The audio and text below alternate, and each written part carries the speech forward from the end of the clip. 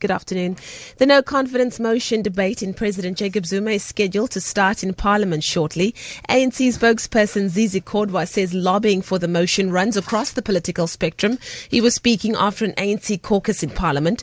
Kodwa says that while it's been reported that ANC MPs are being lobbied to vote in favour of the motion, opposition parties are also being lobbied. What I think is not being asked, which I think is critical, whether opposition parties will accept the outcome. We don't ask that question.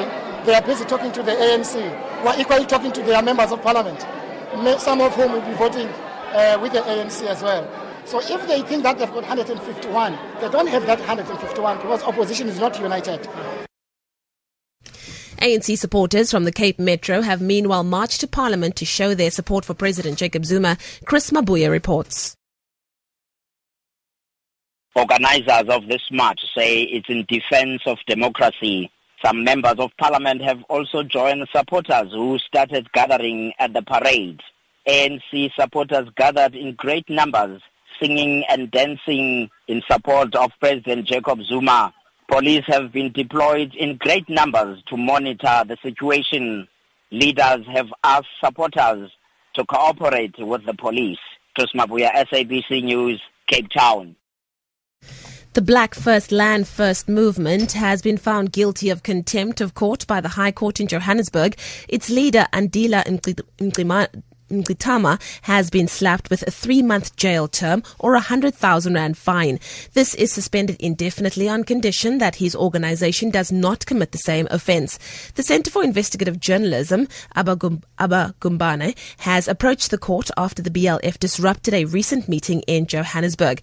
The disruptions came after the South African National Editors Forum obtained an interdict against the BLF and its leader, preventing them from harassing certain journalists. Amabungane's Sam Soul.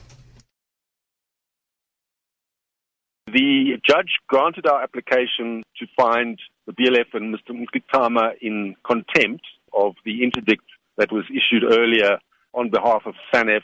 We didn't take this lightly. We didn't want to seek the immediate imprisonment of Mr. Mngxitama. We hope that BLF will heed the warning of the courts and engage reasonably and responsibly from here on.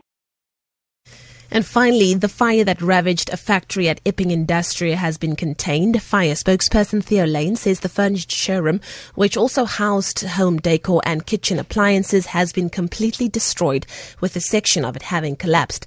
Lane says fire crews will conduct mopping up operations throughout the day. He says no injuries have been reported. Lane says the cause of the blaze is being investigated. For Good Hope FM News, I'm Leanne Williams.